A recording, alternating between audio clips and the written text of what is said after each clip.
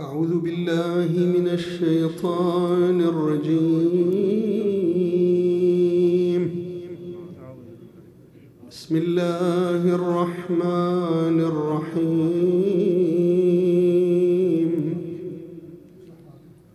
السلام على الزهراء وأبيها وبعلها وبنيها. السلام على الممنوعة إرثها والمغصوبة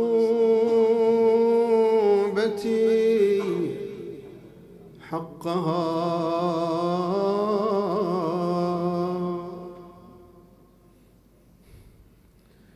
والمكسورة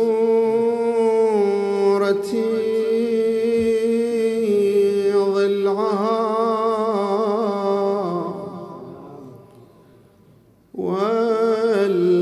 والمسقطة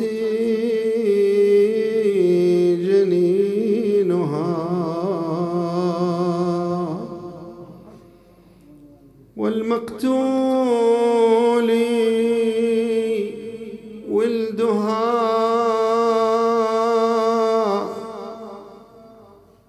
والمخفي قبرها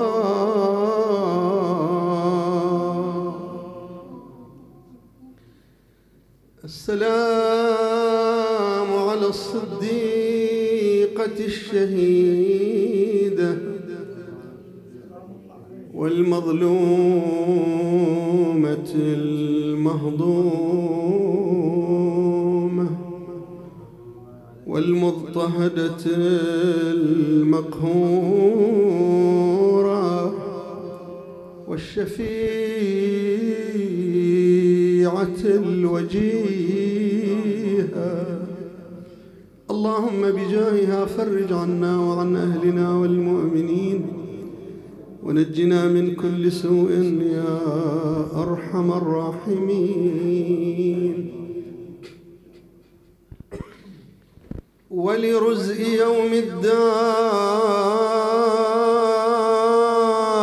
حزن واجب فينا ولم يك حزنه استحبابا.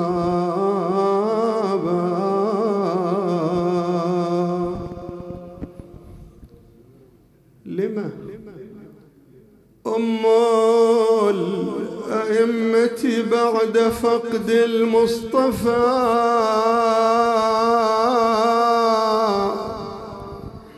نزعوا عليها بالذحول قرابا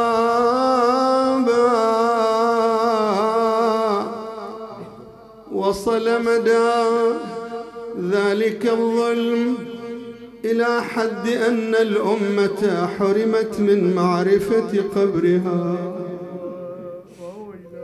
كدليل وجداني إن وراء خفاء قبرها وجدانا لخطوب. فهذه سيدة نساء العالمين، هذه البضعة البنت الوحيدة التي خلفها في الأمة، ما بال قبرها لا يعرف. ماذا على من زار تربة فاطمة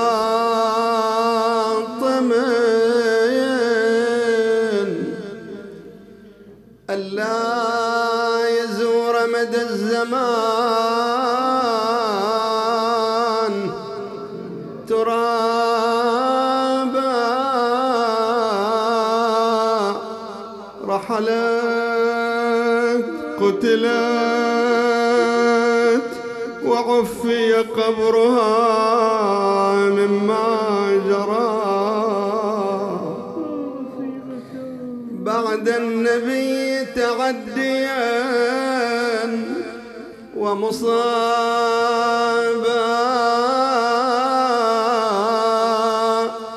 لا تسأل المسمار عن أحوالها كلا ولا تزلن عنها الباب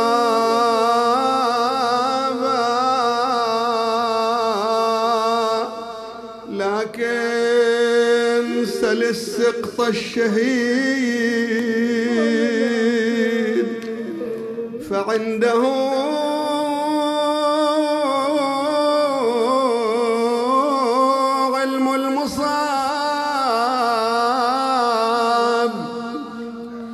علم المصاب دراية وكتابا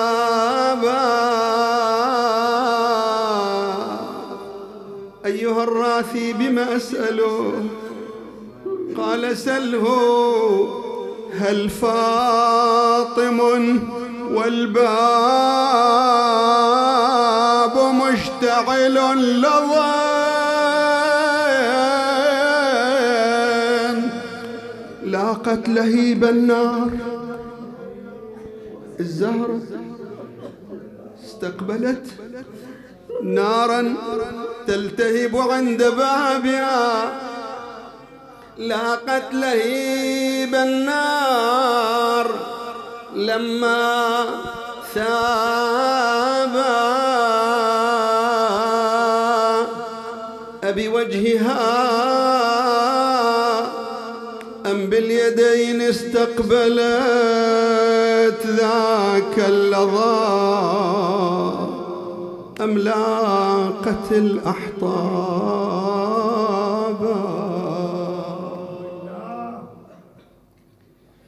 نقل صاحب كتاب الهجوم على دار فاطمة عن كتاب الإمامة والسياسة لابن قتيبة دعا بالنار فأضرمها. في كتاب سليم أخذت النار في خشب الباب. في كتاب إثبات الهداة دخل الدخان إلى دار علي. ومصادر متعددة في الكوكب الدري سقطت لوجهها والنار تلهب. في كتاب الإرشاد للديلمي ركل الباب عن الزهراء يروي وإذا بالنار تسفع في وجهي. أبي وجهها أم باليدين استقبلت ذاك اللظى أم لاقت الأحطاب.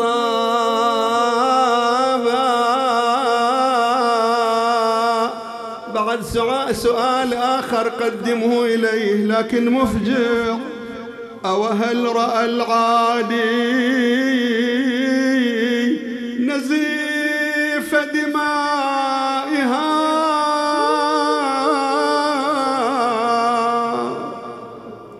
يجري لترفعه السماء خضابا. هل أنهم لما عدوا وطئوه اسأل داسوك كما وطئوا أخاك الحسين بكربلاء ب40 حافر. هل أنهم لما غدوا وطئوه كالمرضوض يوم الطاف فيما نابا ما حال صنديد الملاحم كلما الباب مر يعاين الأعتاب يتذكر أن وديعة الهادي وقد سقطت هنالك والحشا قد ذابا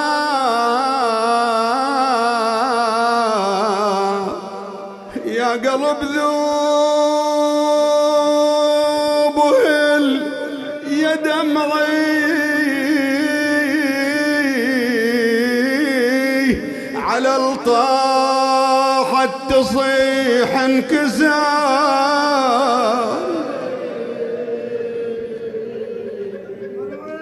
في مركز الأبحاث العقائدية التابع إلى المرجع الكبير سيد السيستاني أيده الله قدم سؤال عن كسر الضلع، فكان في الجواب ذكر 25 مصدراً من مصادر المسلمين كلها ذكرت أن فاطمة كسر ضلعها. في ضمن المصادر كتاب الاحتجاج للعلامة الطبرسي، في ضمن مصادر العامة فرائد السمطين، في ضمن مصادرنا كتاب الأمالي للشيخ الصدوق، وكتاب الإرشاد للديلمي، وكذلك كتاب سليم. قال إلى قنفذ في كتاب سليم وغيره: إن حالت بينك وبينه فاطمة فاضربها. فألجأها قنفذ إلى عضادة بيتها ودفعها فكسر ضلعها من جنبها. يا قلب ذوبه يا دمعي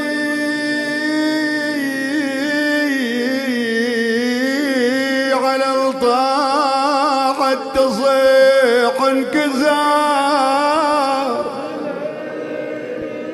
ضلعي وبالهادي اندبت عاين يا منعي قامك بالجزل هجمة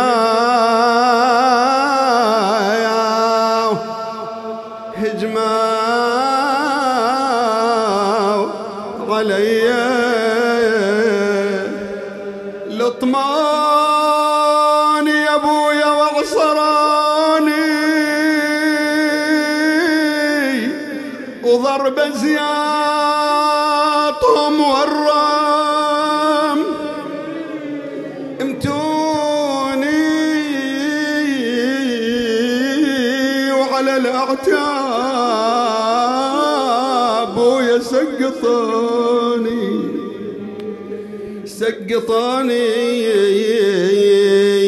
وبعدك ما رعوا في الوصي عصراني وهوى مني جنيني طحت مغشي علي ولا رعاني يا صوني تراني انهتك صوني وقامك بالضرب غرام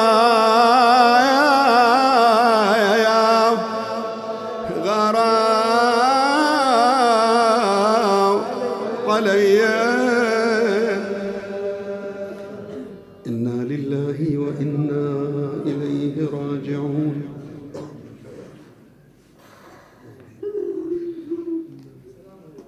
روى الصدوق عليه الرحمة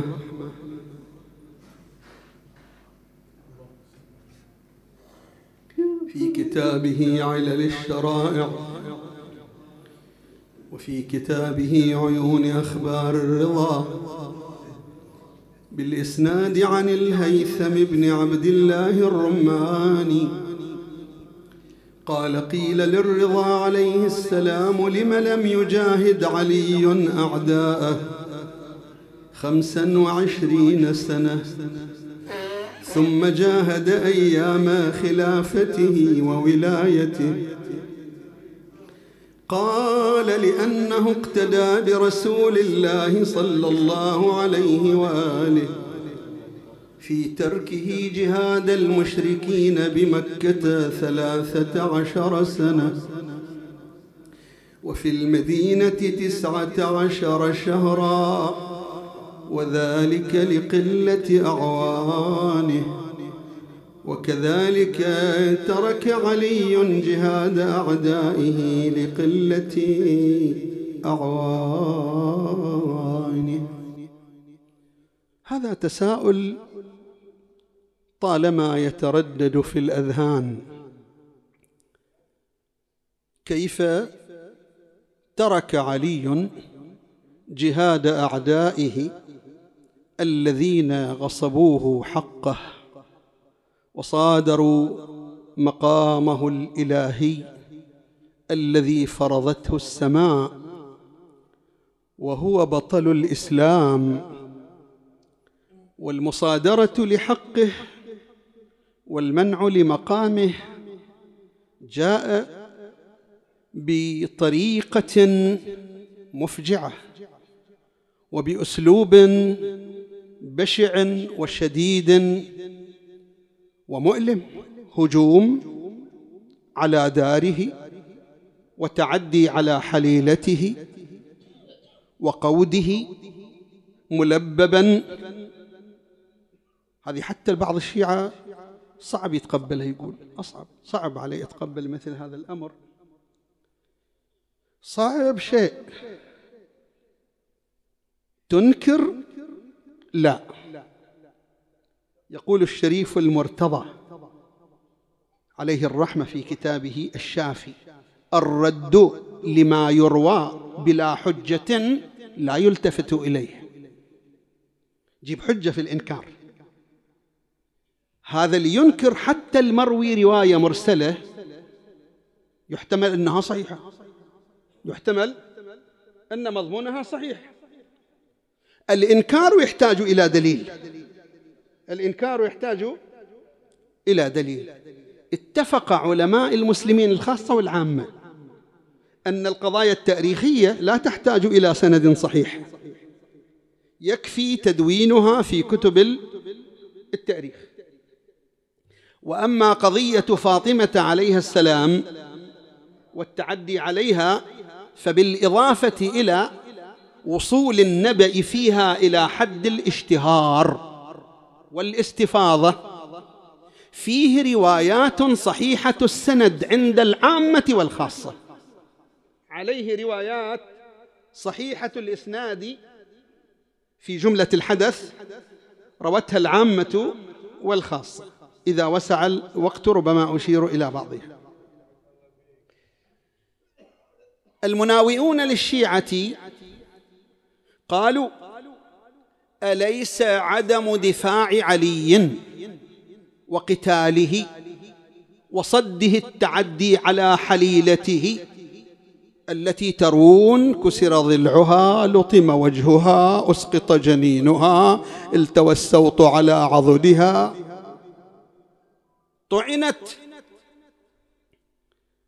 طعنت بجراب السيف كما في الرواية الصحيحة السند؟ هاي من ضمن الروايات الصحيحة السند التي يرويها صاحب كتاب دلائل الإمامة بسند سيد الخوئي عليه الرحمة، يصححه، ينتهي إلى الإمام الصادق عليه السلام: وكان سبب وفاتها أن قنفذا مولى فلان لكزها بنعل السيف بأمره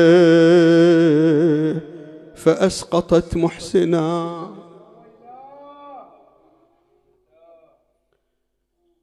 المناوئون للشيعة قالوا: هذا التعدي بهذا التفصيل دليل على إسقاط هذه الأخبار.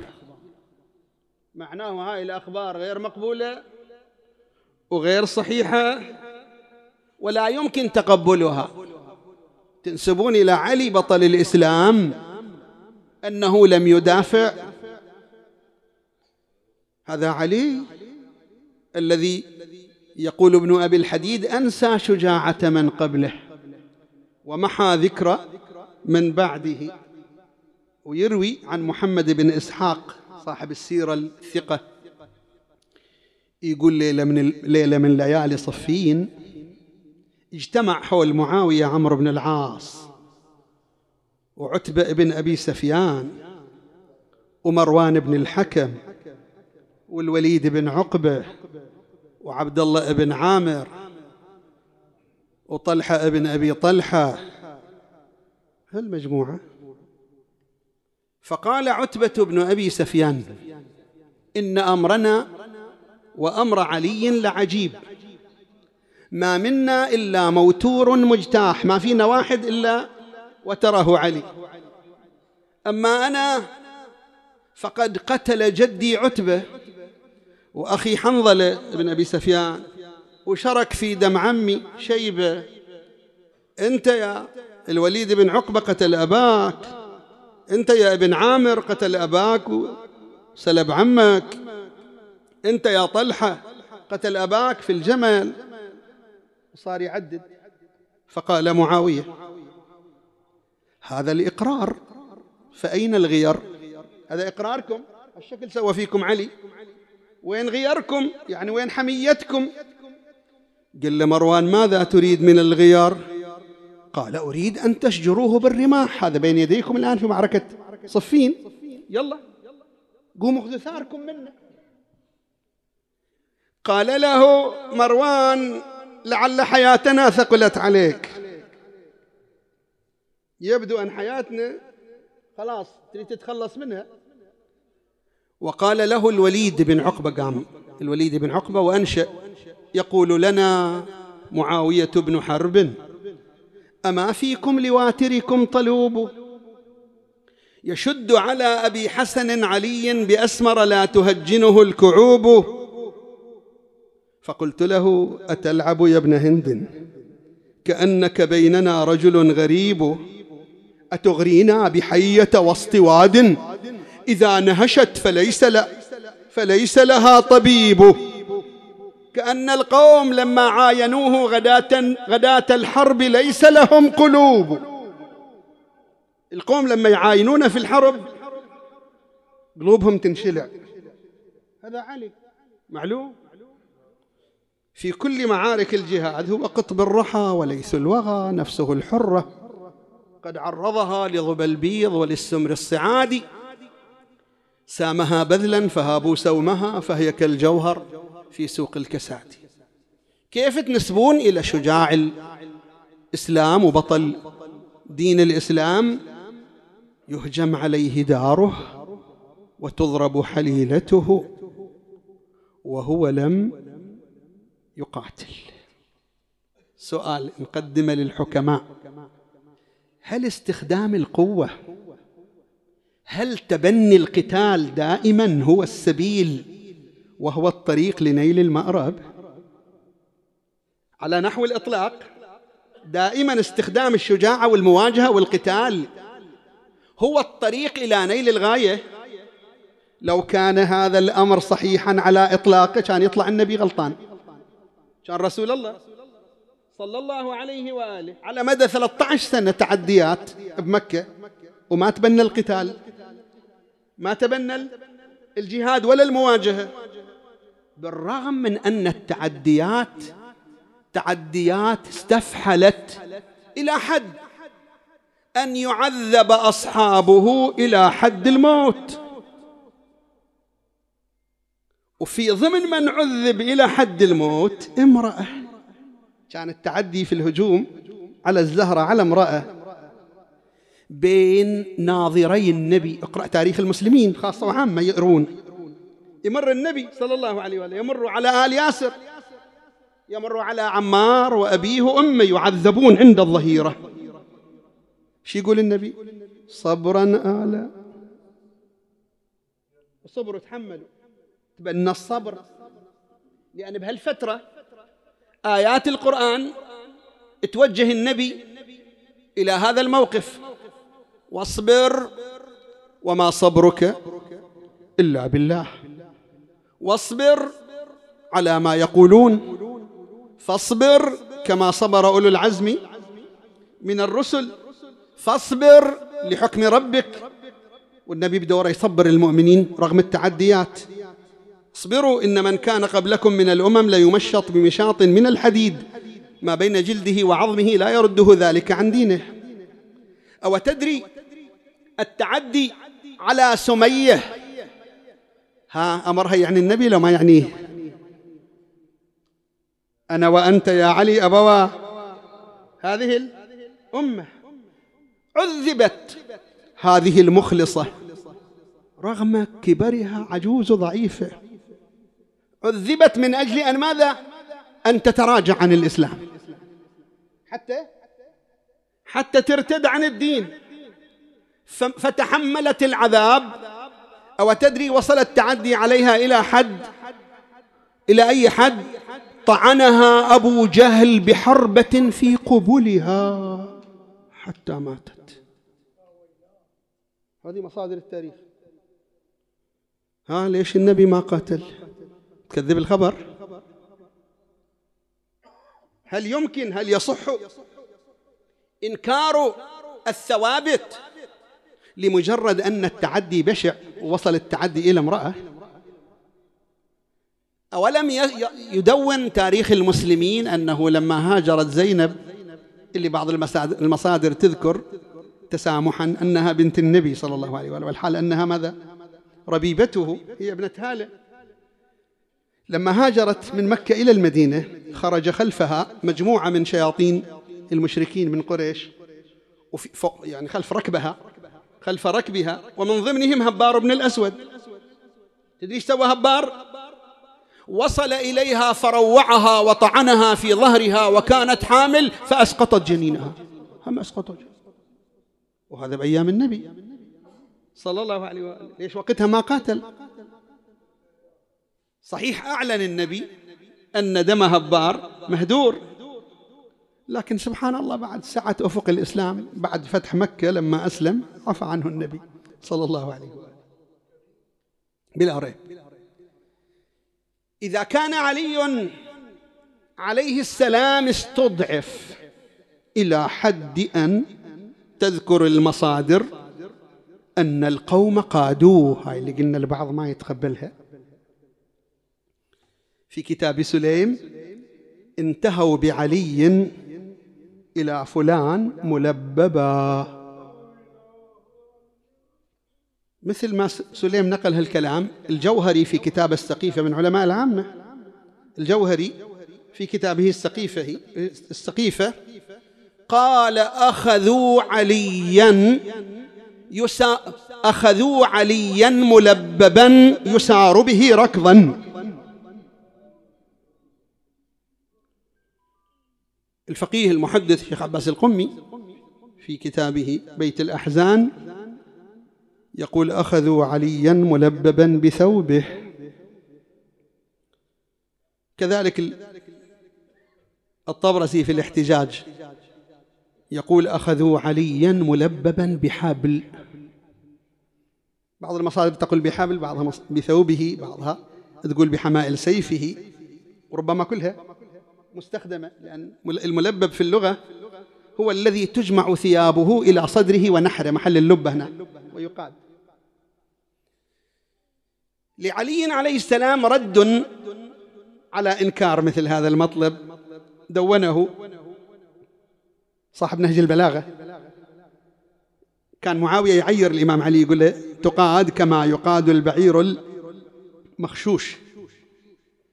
فأجابه علي عليه السلام: لعمر الله أردت أن تذم فمدحت. خلي نفهم الأمور. وأن تفضح فافتضحت. وأيم الله يقول له: ما على المسلم من غضاضة أن يكون مظلوما، كم ولي من الأولياء ظلم وقادوه حتى ذبحوه. يعني الولي هو اللي عليه المأخذ والذم، ما على المسلم من غضاضة أن يكون مظلوما ما لم يكن شاكا في دينه أو مرتابا في يقينه. بشاعة وشدة التعدي ليست ملاكا لإنكار الخبر أبد. إذا نتبنى مثل هالوجهة النظر الطايحة سنصطدم مع حقائق قرآنية وتاريخية ثابتة ما يمكن إنكارها، والأمثال فيما يجوز وما لا يجوز واحد. أولم يحدثنا القرآن عن تعد مماثل؟ ولما رجع موسى إلى قومه غضبان أسفا قال بئس ما خلفتموني من بعدي أعجلتم أمر ربكم. هذا إثبات أن ماكو مانع عن الأمة، أمة رسول من أولي العزم تنقلب مباشرة، بس يغادرها تنقلب على العقب مباشرة، عبدوا العجل. أعجلتم أمر ربكم وألقى الألواح وأخذ برأس أخيه يجره إليه. اسمع الآن هنا، هذا قرآن. قال ابن أم إن القوم استضعفوني وإيش وكادوا أشرفوا، يعني وكادوا يقتلونني فلا تشمت بي الأعداء. قال النبي في علي أنت مني بمنزلة هارون من موسى، لو ما قال. وهالأمة أيضا هي بمنزلة من كان مع هارون ومن كان مع السامري، بمنزلة من كان، نفس الكلام. فإذا كان القرآن يؤكد اعتداء إلى هذا المستوى، استضعف هارون، هو ضعيف؟ لا، استضعف. نكذب الخبر، كادوا أن يقتلوه، كادوا أن يقتلونني. هذه حقائق قرآنية. من الحقائق القرآنية حصل تعدي وصل إلى حد قتل الأنبياء، مو بس تعدي، مو بس قهود، مو بس قادوهم، لا قتلوهم. إذا علي ما قتلوه حين قادوه. القرآن يحدثنا إن الذين يكفرون بآيات الله وإيش ويقتلون الأنبياء بغير حق ويقتلون الذين يأمرون بالقسط من الناس فبشرهم بعذاب أليم أولئك الذين حبطت أعمالهم في الدنيا والآخرة وما لهم من ناصرين. التفاسير الخاصة والعامة تروي، ومن ضمنها تفسير الطبري وكذلك تفسير الفخر الرازي، ومن تفاسيرنا مجمع البيان وغيرها. التفاسير كلها تروي عن أبي عبيدة بن الجراح يقول سأل النبي صلى الله عليه وآله أي الناس أشد عذابا يوم القيامة؟ قال له رجل قتل نبيا أو رجلا، يعني قتل نبيا أو قتل رجلا أمر بمعروف أو نهى عن منكر. ثم قال النبي صلى الله عليه وآله إن بني إسرائيل، اسمع، قتلت في ساعة واحدة 43 نبيا. يلا بتكذب؟ سامع العدد؟ وفي ساعة واحدة كم؟ 43 نبيا في أول النهار. فقام في آخر النهار 112 رجل من عباد بني إسرائيل يأمرون من قتل الأنبياء بالمعروف ينهونهم عن المنكر، فقتلوهم عن آخرهم في آخر النهار. ثم تلا النبي الآية ويقتلون النبيين بغير حق ويقتلون الذين يأمرون بالقسط من الناس فبشرهم بعذاب أليم. يا عمي هالشكل تعديات البشر، قتلوا الأنبياء. وهذه مصادر العامة تروي عن ابن مسعود لأن أحلف 9 أحب إلي من أن أحلف واحدة، أن رسول الله قتل قتلا.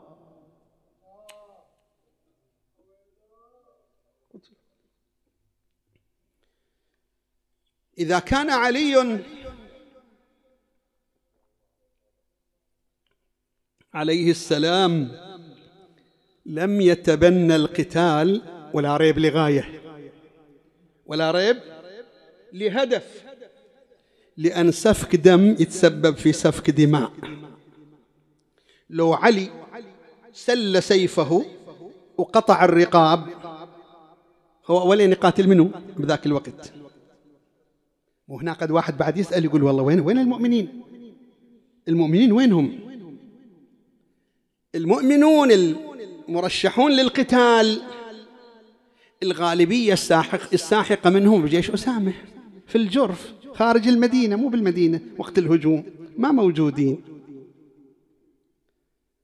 وطبعا عدد جيش أسامة الواقدي انفرد بذكر أن عدد جيش أسامة 3000. إذا 3000 يعني ايش قد بقي في المدينة؟ وهم المقاتلين من أهل المدينة في أحد 1000. يبدو هاي 3000 بإضافة أعداد أخرى، لأن ابن حجر في فتح الباري يقول عدد الصحابة في جيش أسامة 700 بجيش أسامة. هذا ابن حجر في فتح الباري. معناه المدينة إيش؟ ما بيها إلا أفراد. زين، هالأفراد القليلين شو اللي روعهم وقيدهم وصدهم وحجبهم عن الدفاع عن علي وحليلة علي؟ ترتيب مسبق مع قبيلة بني أسلام اللي بعض الروايات تقول عددهم 4000 اللي دخلوا المدينة وقت الهجوم على دار علي. كم؟ 4000. في كتاب سليم اكتظت بهم سكك المدينة. هي المدينة اللي صغيرة، منطقة الحرم هي المدينة. 4000. وأمروا من لم يبايع فاضربوا رأسه وجبينه، اسحقوه. فصاروا من يمرون به إما أن يبايع وإما أن يسحق وحطم. ما سامع علي شو يقول؟ فطفقت أرتئي بين أن أصول بيد جذاء مقطوعة ما عندي ناصر أو أصبر على طخية عمياء. طخية يعني فتنة. إلى أن قال فرأيت أن الصبر على هاتا، يعني على هذه الفتنة، أحجى أقرب للعقل فصبرت. ليش صبرت؟ مو لأن الأعداد الكبيرة ترهب علي، إنما هؤلاء الذين يقاتلونهم، هؤلاء الذين يريد قتالهم،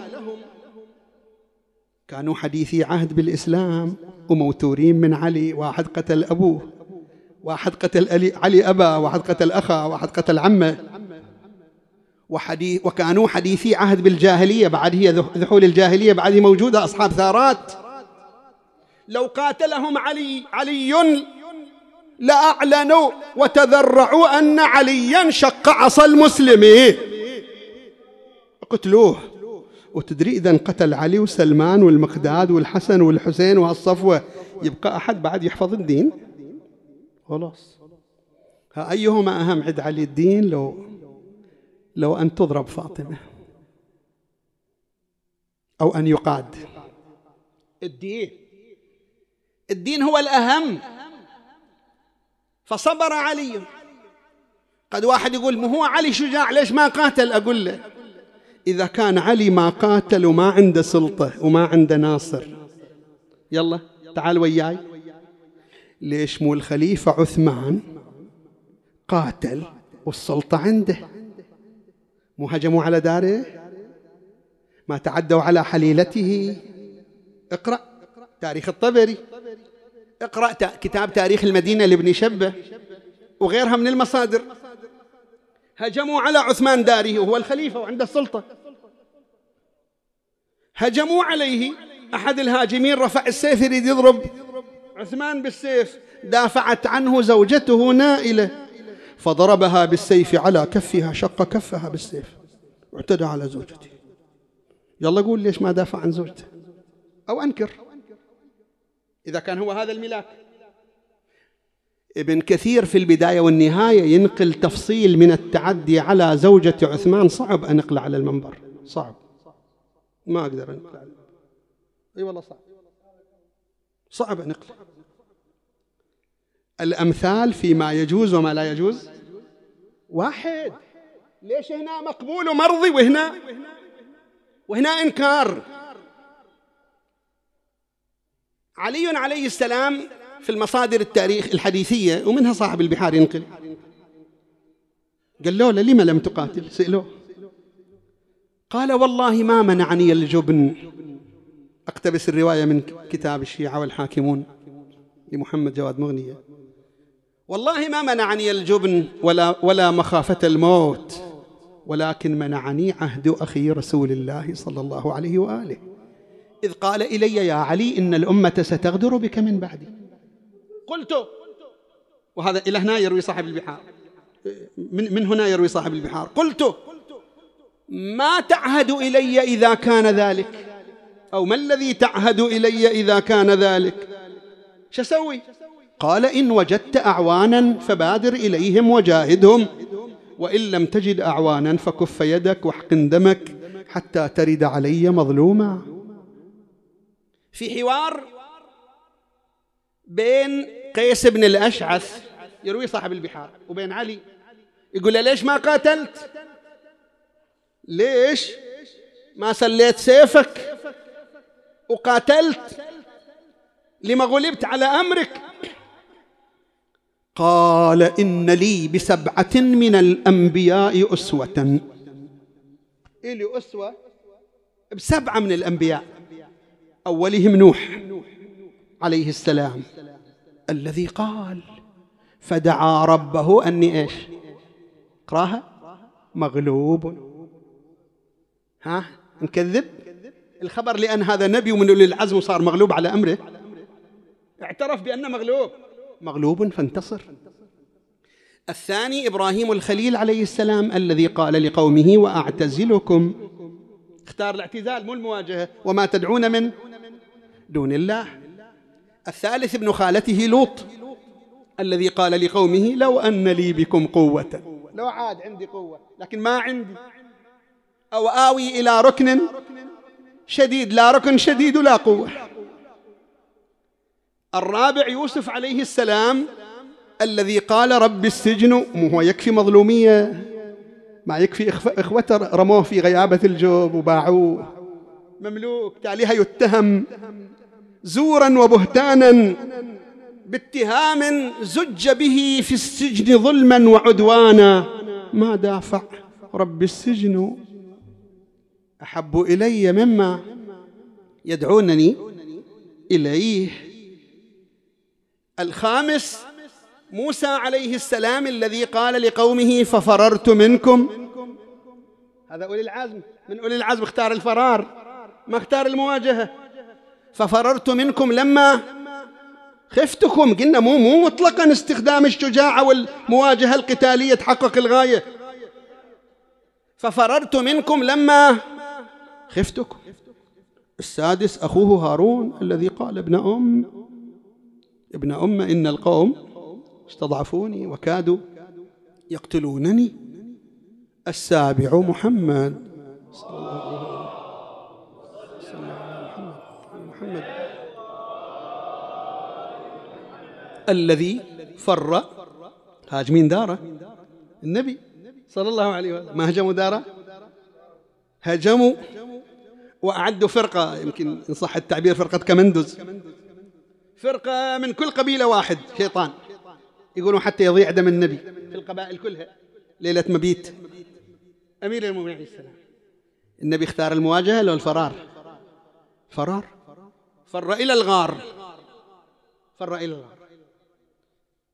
إذن اتضح الجواب. بقي ما الذي يثبت ما حدث؟ أشير يسيرا فقط يا عمي، كثير من الحقائق المدونة طمست، فإن كنت لا تدري فتلك مصيبة، وإن كنت تدري فالمصيبة أعظم. اقرأ كتب التراث وشوف، من ضمن المؤرخين القدامى اللي ألفوا كتب في السقيفة، أحداث السقيفة ألفوا بها كتب، لوط بن يحيى أبو مخنف إلى كتاب السقيفة، ابن شبه صاحب تاريخ المدينة له كتاب في السقيفة. محمد بن السائب الكلبي له كتاب في السقيفة. محمد بن هشام له كتاب في السقيفة. كلها أتلفت ولا واحد بقي. كلها ماذا؟ أتلفت. خلي أجيب لك دليل على طمس الحقائق. هذه كتب المسلمين اقراها. في ضمن الحفاظ، حفاظ الحديث عند العامة، الحافظ أبو عبيد القاسم، هذا له كتاب الأموال، كتاب يسمونه الأموال. هذا محل اعتماد المراجع الفقهاء، فقهاء العامة يعتمدونه. روى هذا الحديث المسند عن عبد الرحمن بن عوف، اللي قال عنه الحافظ سعيد بن منصور أنه حديث حسن، سنده حسن. وقال عنه كذلك الحنبلي سنده حسن. ورواه الطبراني، ورواه ابن قتيبة في الإمامة والسياسة، ورواه الذهبي في تاريخ الإسلام، ورواه ابن عبد ربه في العقد الفريد وغيرها مصادر. وفي ضمن من روى الحديث منه هذا أبو عبيد. ووصل إلى المقطع في الحديث، أبو عبد الرحمن بن عوف يحدث عن الخليفة: إني لا آسى على شيء من الدنيا إلا على 3 أشياء فعلتها تمنيت أني أو يا ليتني لم أفعلها. ليتني لم أكشف عن بيت فاطمة. كشف بيت فاطمة يعني شنو؟ هتك ستره، إدخال الرجال فيه. هذا إقرار. ليتني لم أكشف عن بيت فاطمة ولو أغلق على حرب. لما يوصل هذا منو؟ قلنا أبو عبيد. هذا متى توفي؟ سنة 224. هذا من الحفاظ القدامى. يوصل هنا في كتابه يقول: قال كذا وكذا، لا أرغب في التصريح. شايف؟ لا أرغب. سعي للطمس، سعي للإخفاء، لا أرغب في التصريح. أطلت، خلي أختم.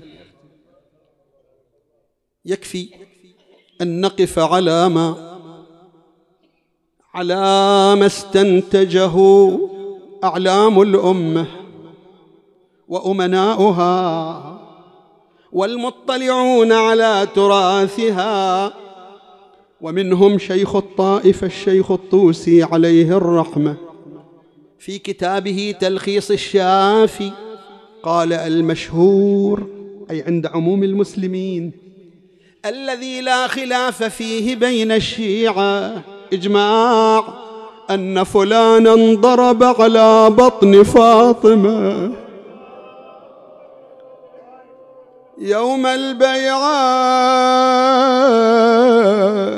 حتى أسقطها الجنين من بطنها، فسمي ذلك الجنين محسنا. ثم قال: والرواية بذلك مشهورة عندهم. هذا عالم عندهم، يعني عند العامة مشهورة.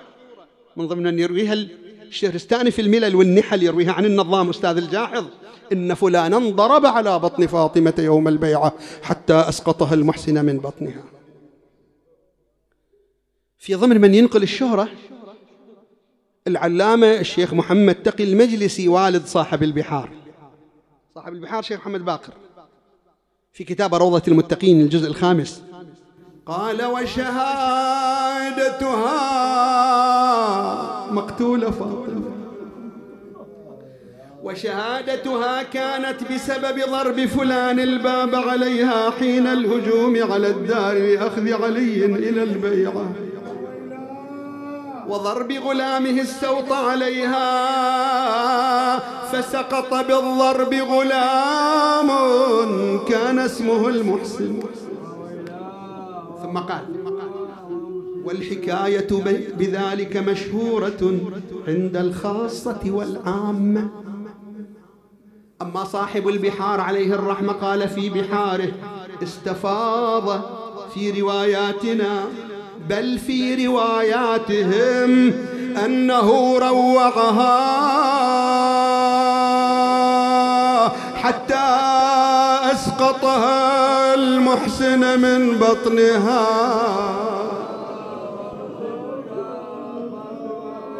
أما الفيلسوف الإصفهاني يقول لقد جنى الجاني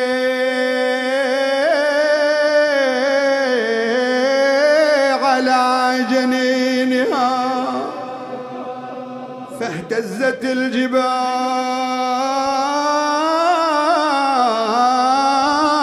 من حنينها فمذ رأوها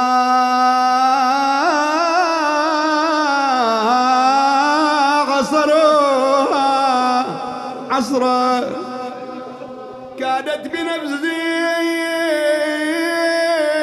أن تموت. في بعض المصادر استند إلى الباب والجدار وعصرها عصرة شديدة كادت أن تموت.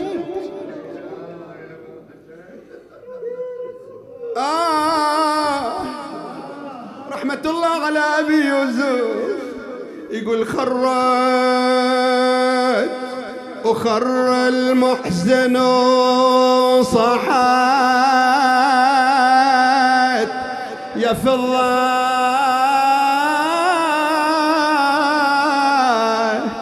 بالعجل دركني ترى ما اقدر النهضة وان رضت ضلوعي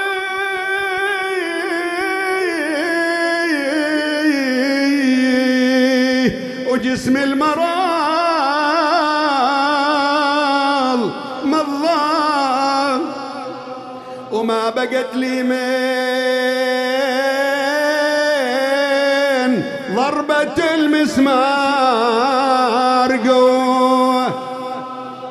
في كتاب سليم رفس الباب فألصقها بالجدار ورفع يده وصفقها من ظاهر الخمار على غدها رفع الزاط والوى به على عضدها ضجت فاطمة أنت فاطمة حنت فاطمة شكت إلى أبيها استند إلى الباب والجدار فغصرها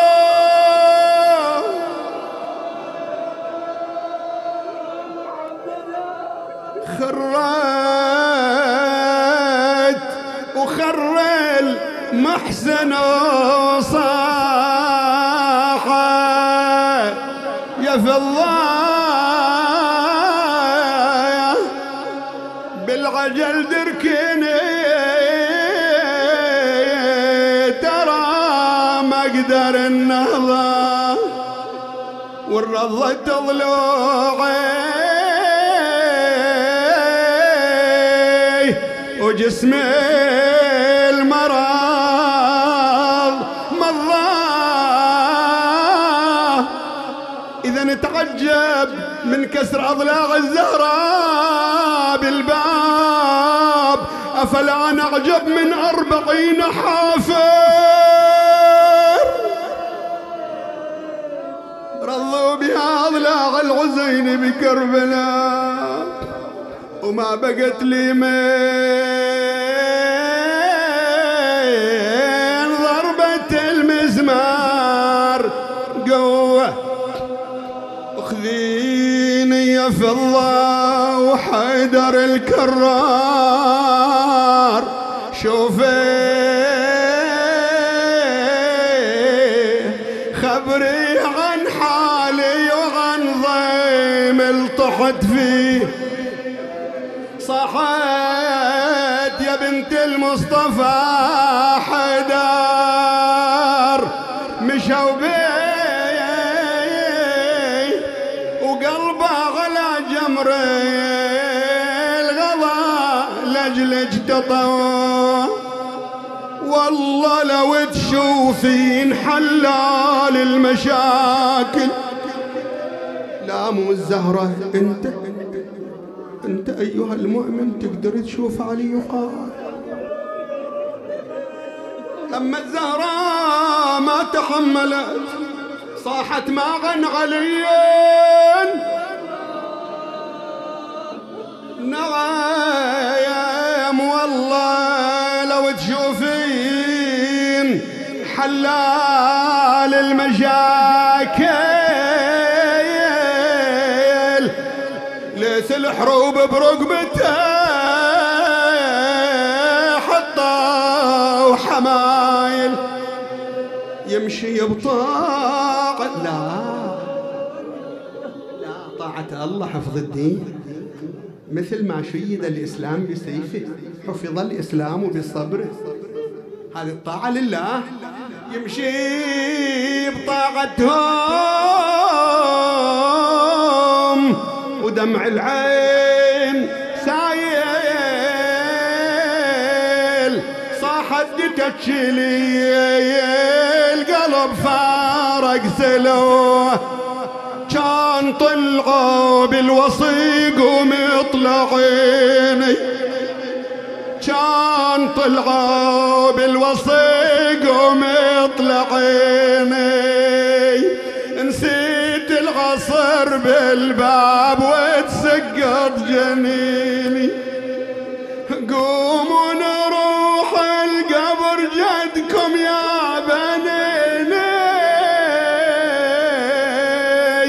أرد أخبر بنا الدهر بعد إيش سوى، أرد أخبر بنا الدهر بعد إيش سوى. أريد أقول لك قعد وعاين ساعدي ولطمة عيوني، وساط العبد والرام يا أبو القاسم متوني، وهجموا علي داري وما حد وقف دوني. وبعدك يا ابو ابراهيم قلبي شلون ما يذوب. عصران يا ابويا، لطمان يا ابويا، وعصراني طحت مغشي علي ولا رعاني. يا صوني تراني انهتك صاني، وقومك بالضرب غاروا علي. اللهم صل على محمد وآل محمد، يا من فرجه قريب وسائله لا يخيب. صل على محمد وآل محمد. إلهي بجاه الزهراء وأبيها وبعلها وبنيها، صل على محمد وآله وانظر إلينا نظرة رحيمة لا نشقى بعدها أبدا. إلهي اكفنا ما أهمنا من أمر أخرانا ودنيانا، فرج عنا وعن أهلنا والمؤمنين. اللهم رد كل غريب، اللهم فك كل أسير، اللهم أصلح كل فاسد من أمور المسلمين. اشفنا واشف مرضانا، لا سيما من أوصانا بالدعاء ومن يعنينا أمره، وجميع مرضى المؤمنين والمؤمنات. اللهم داونا وإياهم بدوائك، واشفنا وإياهم بشفائك، وعافنا وإياهم من بلائك. إلى أرواح موتى المسببين والحاضرين والسامعين والمؤمنين، نهدي للجميع ثواب هذا المجلس وثواب سورة الفاتحة مع الصلوات.